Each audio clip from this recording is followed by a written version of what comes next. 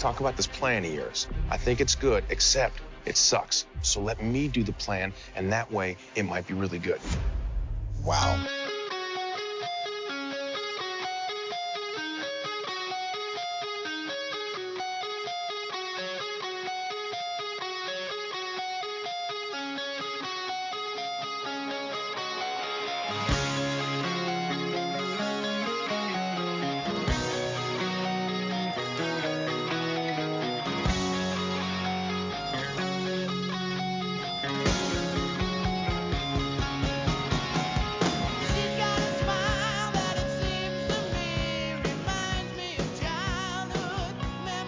Hello, and welcome to It's Good Except It Sucks, a movie by movie and television series by television series hurtle through the Marvel Cinematic Universe. This time, we're taking a look at Thor Love and Thunder, released in July 2022, when, if you preferred, you could have gone to see Ken Loach speaking to Film Stories about his new movie The Old Oak, Martin Scorsese putting back the release date of his next movie, Killers of the Flower Moon, or Jennifer Aniston liking an Instagram post about Brad Pitt's new movie Bullet Train instead.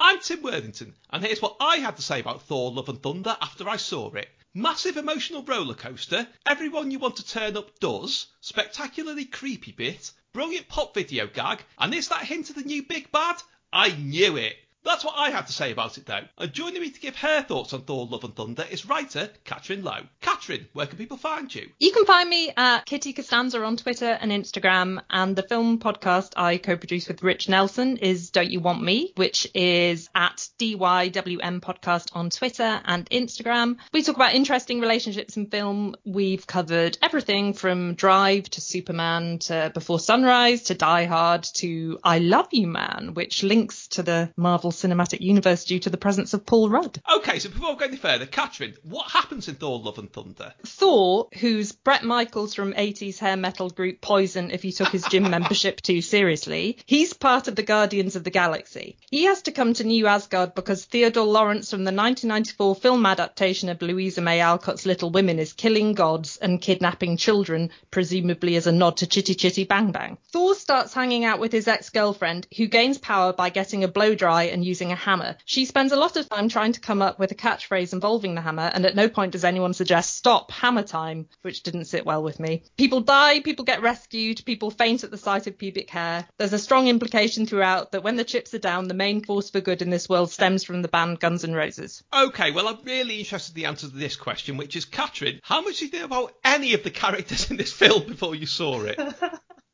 Absolutely nothing. I've seen very few of the films from the Marvel Cinematic Universe. I have seen Iron Man, but very long time ago, and also Ant-Man, and I very much enjoyed watching the Netflix series Jessica Jones. But yeah, I'm just a bit intimidated by it. It's like, it's no snobbery or anything. I think that just my brain doesn't sometimes feel sort of strong enough to grasp the intricacies of this universe. But this is where you come in, Tim. So, you know, you can help me with this. I mean, I'm a bit of a theatre girl, so my idea of special effects is like a marionette seeming to be able to sing and dance at the same time. So the effects I see in films like this is a whole other arena. Well, that does bring me neatly into where I wanted to go first with this, which is that obviously there are through threads that are picked up in this, particularly from the end of Avengers Endgame. There's also, why is Gamora not with the Guardians of the Galaxy? Why is Thor out of shape? Why is he with them? Where's Loki? Why is Asgard on Earth? Which are all sort of ongoing storylines. But did you feel you needed to know about any of those before you actually watched it? Yes and no, in the sense that I was kind of aware while watching it that I wasn't necessarily recognizing all the people that would come in and out of frame, you know, like you'd see Chris Pratt, and I know that he's part of the universe, but I wouldn't know exactly how to place him in the context of things. But they were making great efforts to try and kind of give us clean summaries of what had happened so far. And I always, if I couldn't grasp something, I always put it down to the fact that I wasn't being quite quick enough for the film. I knew that, you know, maybe other people that were coming in completely fresh would be able to pick up all the threads. So sure, it was entirely my fault. Well, in case you were wondering, Gamora disappeared at the end of Avengers Endgame because they'd had to just kill her father and she sort of sloped off. I don't doubt they'll be looking for her in the next Guardians of the Galaxy. Thor's out of shape because he was depressed at the first time they lost to Thanos. Loki disappeared during the time travel bit of Avengers Endgame in a past that no longer exists. He made his escape at the end of the first Avengers film, which has created his own series where he's now doing paperwork for people who repair time. Oh, wow. Asgard's on Earth because it got destroyed by Thor and Loki's sister in Thor Ragnarok. And that's basically it. I mean, this is, although kind of what's come since Avengers Endgame has dealt with the fallout from it, like I say, the time fallout in Loki, the emotional fallout in WandaVision, sort of geopolitical in Falcon the Winter Soldier, all kinds of things like that. But it's only really been this and Spider-Man Far From Home, which is supposedly set, quote, 17 minutes after we last see Peter in Endgame, that have directly picked up from it. And obviously, Thor leaves with the Guardians at the end of it, and we do get a couple of minutes of them at the start. But I think because Taika Waititi's notorious for doing, making the film he wants to make and then doing a plot-only edit and only putting back in what he thinks is missing. I see. And I think, as great as the Guardians were, their section had really evidently been pared down, I think. Oh, okay, yeah. And, they made the big play of them being in it. Yes, I see. I mean, what do you think of Taika Waititi's influence on the franchise? I think it's been a breath of fresh air. They had problems with the Thor films previously. I mean, the first one, the one Kenneth Branagh directed, is good, but it wasn't as good as some of the other early films that surrounded it, particularly Iron Man and the first Captain America film. And with Thor: The Dark World, which we will mention a couple of times, there's a whole saga about they wanted Patty Jenkins to do it, but the whole process since the disaster they had with the first Hulk film, as always, it's got to be collaborative between, directors, stars, everyone involved. And her take was, well, that's not how I make films, so without malice, she turned it down. So they gave it to one of the Game of Thrones directors who didn't really know what to do with it and made a bit of a mess of it. Taika Waititi comes in for Thor Ragnarok, makes it like it's an 80s action film turned up to 12, because you like an 80s action comedy. And I like that he's gone in a different direction with this, that, the previous Thor films have been about big battles with everyone involved, and this is more, it's like a quest. Apparently very consciously he said, well, we did the 80s action comedy last time, this has got to be more like an 80s thing like Conan the Barbarian or the Beastmaster, where there's humour in it, but it's more about the story. And I really like that he's not just, people haven't liked that he's not repeated the same thing, and it's got a bit of a negative reception for that, but by doing something different, I think it was important really that he moved on like that. Yeah, that's so interesting that you should say that about the sort of 80s flavour to it, because it was about sort of 10 minutes into it and I thought, this reminds me of something. I'm getting a kind of feeling from far back, and then I thought, I mean, this is going to really age me, but one of my first cinema experiences was being taken to see Terry Gilliam's The Adventures of Baron Munchausen, which is a film that came out like late 80s. It's got that kind of... It really has. I've not thought of that. Yeah, it's got that sort of feeling to it. Also, I thought it had quite a strong influence from Princess Bride tonally as well, as you've been pointing out. I mean, it's got that feeling of, it's quite dreamlike, I suppose. It has a sort of, even though you have all of these incredible effects and it's incredibly slick looking, it's very fast moving. His script feels as if it's, being, quite influenced by that kind of quite eccentric, inventive, surreal kind of, films that people like Terry Gilliam were making at around that time. I think, though, we've got to address this and get this out of the way. One of the reasons there's been a negative reception to it, I'm not saying this about everyone who, took against it. I'm not saying it against people who just don't like Marvel films or who saw it and just didn't enjoy it. There are some people who don't like the fact that Thor is Jane in it. I mean, if you look at the history of the movies that get... I mean, I know which Marvel films I think didn't make the cut. And it doesn't correspond with this list, because the ones that seem to get the biggest kicking, only earlier today I noticed this, but it's Captain Marvel, Black Widow, on the TV, Ms. Marvel and She-Hulk. It's that whole thing about... I remember when it was first announced that Natalie Portman was coming back and Jane was going to be Thor, Twitter erupted into that kind of, it's gone woke, and, Piers Morgan did this, what if there was Wonder Man thing, to which the answer is always, I'm sure DC will get round to doing Dane of Elysium, who's the male Wonder Woman, eventually, but if you mean Wonder Man, he's a Marvel character and they're doing a series about him. I think there was a lot of that in it, and that really leaves a bad taste in my mouth, especially as Jane being Thor is not a new thing at all. And people didn't take well to that. Well, they never do they? There's a certain kind of person that, doesn't like anyone who isn't male, white and over the hill being the lead in something. Well, it's quite interesting the way Natalie Portman is presented in it when she's got the hammer and she's fighting. I mean, something that I wondered what you thought about in terms of the film as a whole is about, like, I suppose the way sort of having superpowers is kind of equated with this way you look. And Natalie Portman, when she has these powers, she kind of looks like she's stepped out of a salon, if you know what I mean. She's got been given this incredible blow dry, you know, even though she's already an incredibly beautiful woman, she kind of looks like she's being sort of permanently airbrushed. You know, she's presented as being the most kind of conventionally attractive woman that you could imagine. And I think at a certain point I thought, there's something in me just coming at this fresh that I would have kind of quite liked maybe Natalie Portman to be able to, in those sequences, look a little bit more like herself. But I understand that she's meant to echo, isn't she, how Chris Hemsworth is looking, isn't she? Yeah, there is an element of that, but they do it sort of in both ways. I mean, there have been characters that have been, you know, female as well as male, that have been made less polished, less attractive. I mean, the one thing at the moment is Titania has just turned up in the first episode of She-Hulk, her first appearance, who's basically, she's not quite a villain, she's an anti-hero, but she hates She-Hulk. And she's just determined to punch her all the time. But if you've ever seen her in the comics, where she looks like somebody who's escaped from the cast of Gladiators and has taken a lot of hormone enhancement pills, and they've made her into like a really, because Jamila Jamil's playing her, and they made her into really kind of like silly looking Instagram influencer type. Yes. So there is a kind of cuts both ways thing, and I do think it's possibly because Jane is basically becoming an Asgardian. It's kind of attuned to that rather than gratuitous, really. Although there is the whole thing. I mean, she must have been impressed with it herself, because famously Natalie Portman refused to come back a couple of times because I have some sympathy with this. She didn't like what was done with Jane in Thor: The Dark World. Oh, right, okay. Where she's basically somebody with dating problems, and that's the extent of it. And, you know, she's been,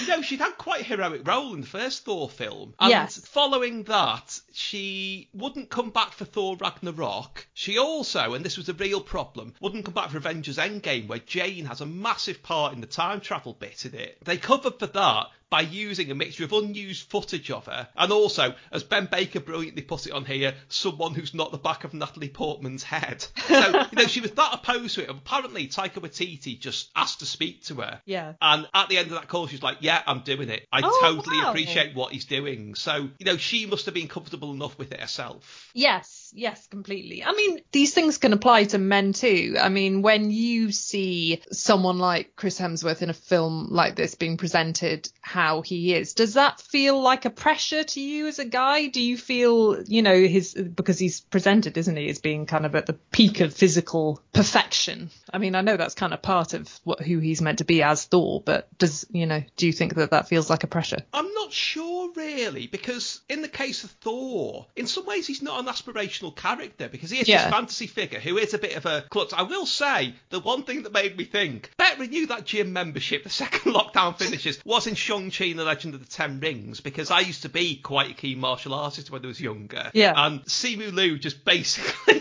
you know, slim but absolutely ripped, like throwing people around the bus. I thought that's made me feel a little bit seen, you know. Well, there's time also to start running again. Yeah, completely. And there's also the thing of all the women fainting when his pants drop. And I was thinking, that's kind of a pressure, isn't it?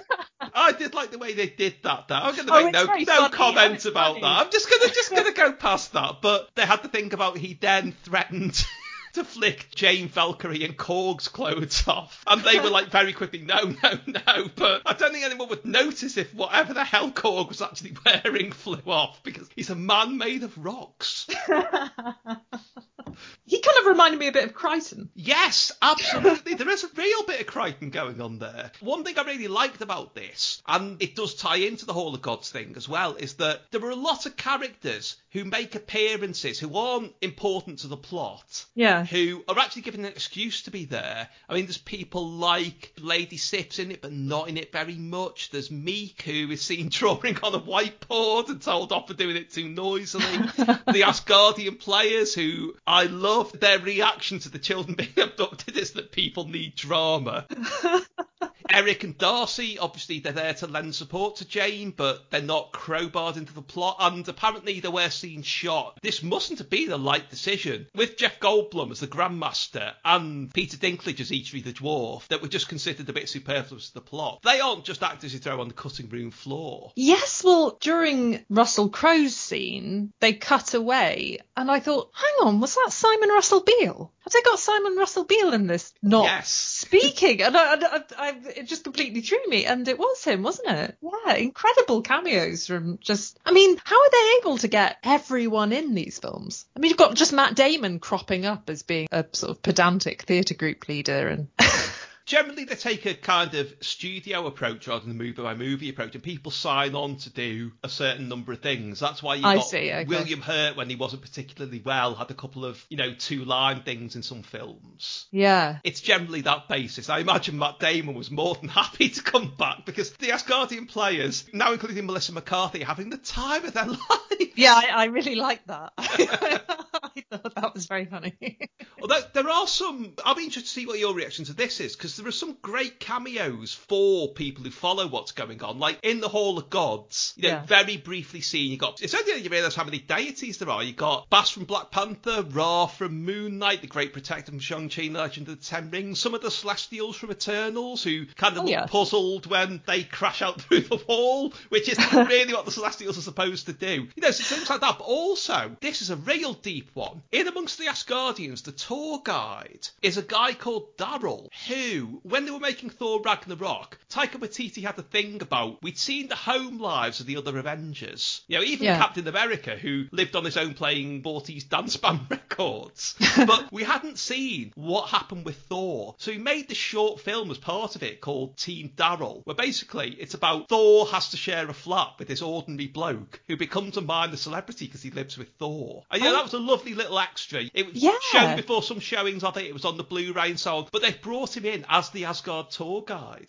And I heard a smattering of ooh in the cinema, just not very much. Do you know what the significance is? Because one thing that was fantastic about going to see this was that I thought, okay, all the references in this will be aimed at, significantly younger people. I'm not going to recognise any of the music or anything like that. And then one of the big action sequences near the beginning, they're playing Welcome to the Jungle. It's like, I know this song.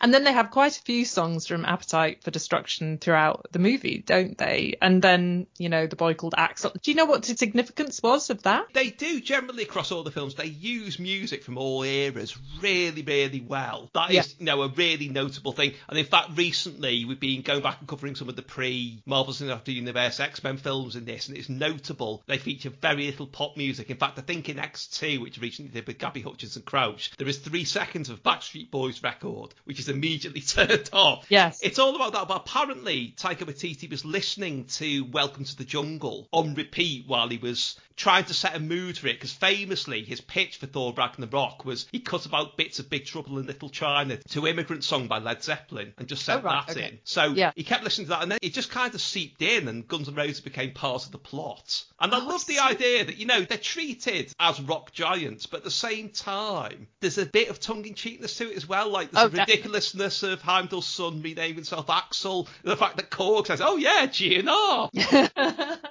If ever anyone was a rock god, he is. And there's also, I can't believe how few people have spotted this. When Thor and the children rise up to fight Gorr the God Butcher, November Rain comes on, or rather the instrumental build-up at the end of November Rain, where it cuts away to Jane in a hospital bed, having a nightmare, riding back and forth, exactly like Axel does at the end of the video for November Rain, and then sits bolt upright like he did. And that was such a clever joke that hardly anyone noticed it.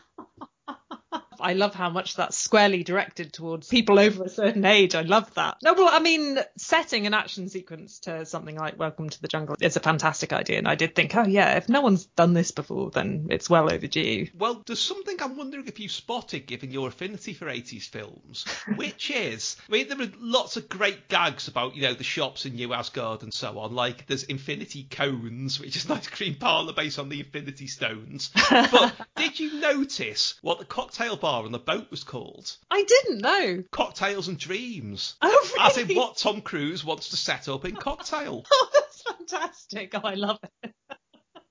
Oh, that's brilliant. That's pretty. I mean, there's so many. It felt really, there are times where it felt a little bit labyrinthy as well in some ways. It's got that feeling to it. I mean, did this one make you laugh more than the other ones? I mean, I thought it had my favourite line in it, I think, was, "You're a team now, team kids in a cage." It's really hilarious. And I quite like the one about meditating, just makes me more angry as well. I could relate to that one. Yeah, there was some absolute... I mean, there normally are laugh out loud moments in most of these things, but I think what's interesting is that, again, it seems to be praising Taika Waititi quite a lot at the moment, but it was him and Jennifer Caton Robinson who co-wrote it with him. Yeah. Kind of they were aware that just by... Because there's a whole thing about everything got moved around because of the pandemic, and some stuff that, has only come out recently had more or less been sitting around since 2019, and they had to go back and re-edit things and reshoot things and change things. Like, it varied all the way from... There's a reveal in Eternals, which was originally a reveal in Shang-Chi and the Legend of the Ten Rings, involving the same thing, but because they came out with the order swap, they had to change that around. Somehow that still worked, all the way to an entire character had to be taken out of Spider-Man No Way Home because it conflicted with the fact he's introduced in Doctor Strange in the Multiverse of Madness. Oh, I see, okay. This is the very last thing, I think, that had been wildly moved around, but they were aware that by chance it was coming out in the middle of a couple of more serious things in inverted commas like Eternals, Moon Knight and Doctor Strange in the Multiverse of Madness, which, as funny as it is, that's ostensibly a horror film. And so their intention was apparently, and I'm quoting here, to make it as if 10-year-olds had told us what should be in the movie and we said yes to every single thing. Yes, I see. Okay. Kids,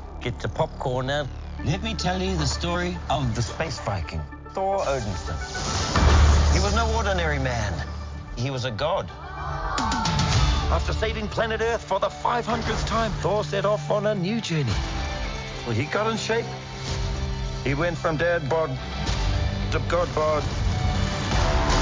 And after all that, he reclaimed his title as the one and only Thor. Oh, spoke too soon. Jane? What did you think of Russell Crowe? I thought he was brilliant. I thought, he isn't somebody I would usually imagine would enjoy sending himself up like that. But he seems to be having the time of his life. He really did.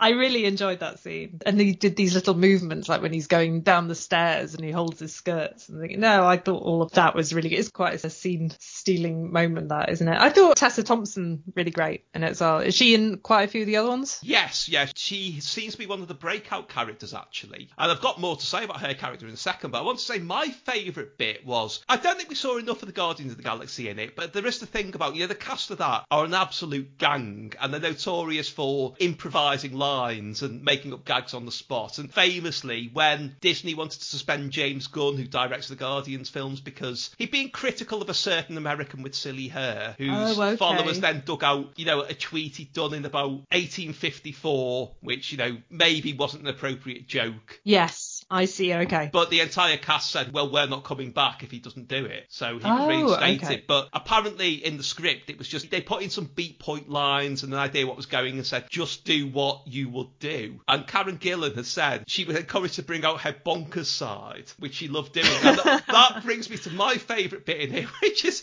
Nebula and Mantis wanted to kill the goats that Thor's being given because they're annoying. And there's also when Thor says to the Guardians, I'll miss you, and Nebula shouts, get in the ship, and he says, maybe not her. I thought the goats were great. I really appreciate. I thought, there should be more things. I also, is it true that Christian Bale took inspiration from the Aphex Twin? Come to Daddy, yes. Yeah. Thor looks different in the comics. He looks a bit more like Voldemort from Harry Potter. And where, something doesn't translate well, it is often reinvented for the films. But I think they really, because they made him this really sinister character. And that bit where when they're pursuing him in the goat boat, as it's come to be called, and they go into that kind of part of the universe where everything is black and white. Yes. Aside from the fact that I later thought that's that episode of Mr. Ben, which kind of soured it a bit. But that really creeped me out in the cinema, just the colour suddenly disappearing. Yeah, I know exactly what you mean. It's sort of like draining away and making you feel a bit, And it made him feel all the more sinister, like he was draining in. Not that it might extend beyond the screen, but you know what I mean. Oh, absolutely. I mean, I don't know how he manages to perform these. As I say, my main reference for Christian Bale is being a very handsome and floppy-haired Theodore Lawrence in Little Women in 1994. So seeing him in something like this is a real shot to the system for me. Well, I'll dial back to that in a second, but there's a couple of serious points point to, well, I say series, more series that we need to address, which is the first one, is mentioning Tessa Thompson and Valkyrie, is that it's had a bit of a mixed reception, because Valkyrie is famously, she was the first bisexual character in Marvel Comics, I think. That was alluded to in the scene that was cut from Thor Ragnarok because it slowed the film down, where she's sneaking out of a woman's bedroom in the morning. But obviously it's alluded to in here. They've recently made moves towards representing different sexualities in Loki, in Eternals, in Doctor Strange and Multiverse of Madness, and I'm fairly sure that when Yelena, Black Widow's sister, reappears, they will address the fact that she's asexual in the comics. You know, through her training, she's been put off any kind of like personal interaction for life, really. Yeah. But some people have said that they still don't feel it's representation enough, and I can kind of see what they mean. You know, even in, I mentioned the X-Men movies before, even in them, they treated gay relationships, and, you know, you've got Deadpool in them as well, who would just have sex with the tabletop space invaders if it asked nicely. You know, it's just treated as a casual part of who they are. Yes. And I don't think that's quite, it's still a little bit, not quite swept under the carpet, but it's not pushed out into the open either. It was a detail that I picked up on about her just by dint of the conversations that she had with other characters. But as you say, it was just something that was referred to in a way that wasn't pointed. It was just something about her. In some ways, I quite appreciated that, in the sense that it just made her feel like that was just part of who she is, and the main relationship in the film is the one between Jane and Thor. We understand that theirs is the one that we're meant to be centering on. And I suppose in terms of the relationships that Val's having, you're led to believe that maybe, or at least I expected that there might be a film to come that might have a romantic relationship that she might be having at the centre of it. To be fair, they tried that with Eternals, but there are 10 lead characters in that, so... Right, okay. We also had to deal with Barry Keoghan glowering at villagers because he wanted to be in charge of them, you know, got in the way of all that. But the other thing, mentioning the Thor-Jane relationship, is the one big, I think, possible valid criticism there's been. There are people talking about Jane's cancer storyline, saying it should have had a trigger warning at the start of it. I think it was quite obvious in some of the trailers and so on that was happening, and I'm not quite sure that I agree that there should have been, but I'm trying to be understanding towards people who maybe were a little bit shaken by it. But the question there is, where do we draw the line? Yeah, I think it's really tricky to know where to draw the line, but by the same token, I relate to how that storyline maybe wrong foots you a little bit. When you're being swept away by the mood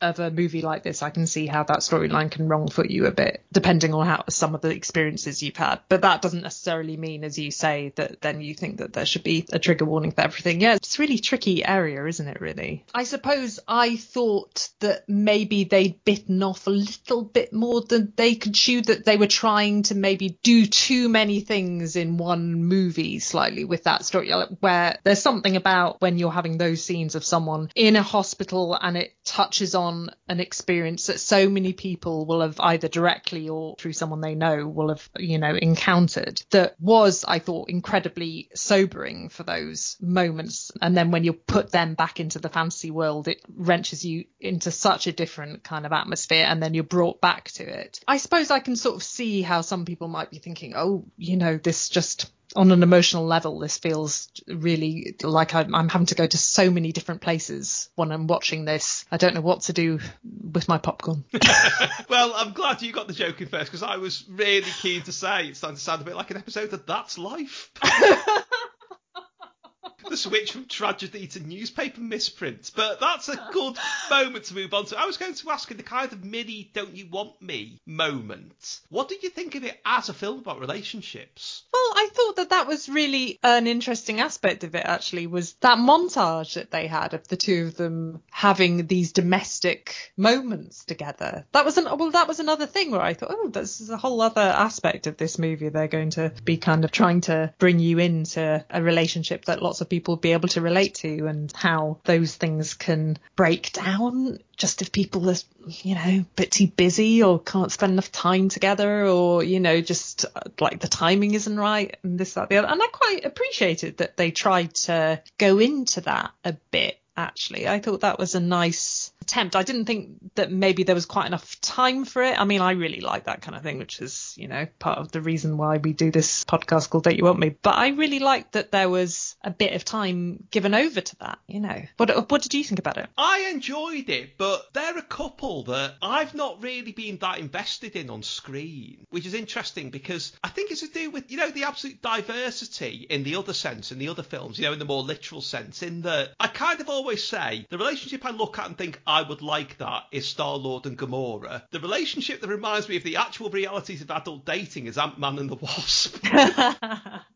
Because I had always felt more investment in those, I think Thor and Jane kind of took me a little bit by surprise in this, because I was surprised at how wrenching I found it, you know, when you realise there isn't any hope for them or, well, for her specifically. Yes. Yeah, I mean, that was quite, in what is otherwise, you know, in moments so incredibly upbeat as a film, it's quite difficult to swallow. I think the tragedy of all of that was quite, I found that a little, I remember on the day when I went to it, I remember sort of feeling a little bit kind of like, oh, I wasn't expecting to sort of feel a bit kind of downcast. I was just ready to be sort of swept away on the fantasy of it all. So I can remember being quite surprised by all of that storyline of actually how serious it was. But we do both end on a positive note and get a kind of very bleakly humorous cap on that when Korg refers to her as Jane Fonda and Jodie Foster, which is a very Korg thing to do. But then we get, because obviously Gore did everything to save his daughter, and his daughter comes back, he's not there, and Thor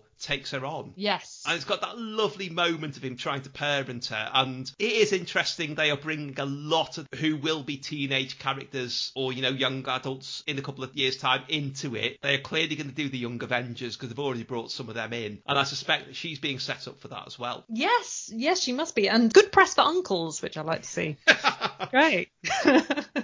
One thing I was going to say was something that I think might have changed since I was young, is that they use the word shit a lot in this film. And I thought, like a family film when I was young, I don't think you would have heard the word shit quite so much. But they use it all the time in this movie. See, I'd not even really noticed, to be honest with you. So maybe it shows the cumulative effect of these things. Yeah, maybe. I think now, I don't know about you, but when I was little, if I'd said shit, I, you know, probably would have been reprimanded. But I thought maybe shit now is kind of like maybe it's because of the sort of like, yeah, the shit's going down sort of an American thing. Maybe it's becoming actually quite a socially acceptable word for everyone now. I'm fine with people using the word shit. It was just an interesting development in pop culture. Yeah. So overall you enjoyed it then? I did. Thank you so much for encouraging me to watch this, Tim. Like I feel as if I've actually entered the real world now, that I've actually spent some time in the cinema watching one of these movies. So thank you so much. Well, just tell me you didn't get caught out by the post-credit scenes, because we've still got to discuss them. First of all, we cut back to Russell Crowe as Zeus, asking his son, Brett Goldstein, as Hercules, to go and get Thor for him. Now, I think he's a fantastic choice, because I didn't think there was a number of characters I thought they weren't going to bother doing, and Hercules was one of them. Now, in Marvel Comics, he's a bit men behaving badly, should we say, so he is a perfect choice for him. Yes, I like Brett Goldstein. I think he's very good. Yeah, it's very funny. And then, at the very end, we get the scene with Idris Elba as Heimdall welcoming Jane into Valhalla. Yes. Which is supposed to be, you know, an afterlife thing. But I'm a little bit more cynical. Marvel Comics have a mantra, which is nobody stays dead except Uncle Ben, as in Spider-Man's Uncle Ben. The idea being that you can do what you want with characters, because down the line, there can always be, it's usually either that they've been sent away on a secret mission by S.H.I.E.L.D. and been replaced by a life model decoy, which is basically a synthetic human made up to look like someone, or the Skrulls, who are shape-shifting aliens, have been pretending to be Iron Fist or something. And then it was actually a Skrull that, you know, bought it, and then they reappear and go, hey, the Skrulls have been holding me prisoner. That sounds like a cliche, but they make jokes out of those cliches. But I think having them in the Valhalla is insurance in case, you know, they think we need to use Jane and or Heimdall down the line. Oh, I see. So there's a way, there's an in for them to come back. Clever. Yeah. Yes. Love Idris Elba. You'd be surprised how often the loving of Idris Elba is mentioned in this. Well, I'm watching the US Office for the first time and just recently watched the episodes that he was in and enjoyed them so much. So much. What a fine actor. I wish I'd thought of a different question now, but there's only one thing left for me to ask. Catherine, if you had a sword capable of felling gods, what would you use it for? I think I'd destroy all brownies with walnuts in them, because I think that's just wrong. All brownies should be kept walnut-free. Catherine, the walnut brownie butcher. I quite like the sound of that. Catherine, thank you, and Excelsior. Oh, thank you so much for having me, Tim. If you've enjoyed this, don't forget you can find more editions of It's Good Except It Sucks and plenty more besides, including details of my book Can't Help Thinking About Me, at timworthington.org.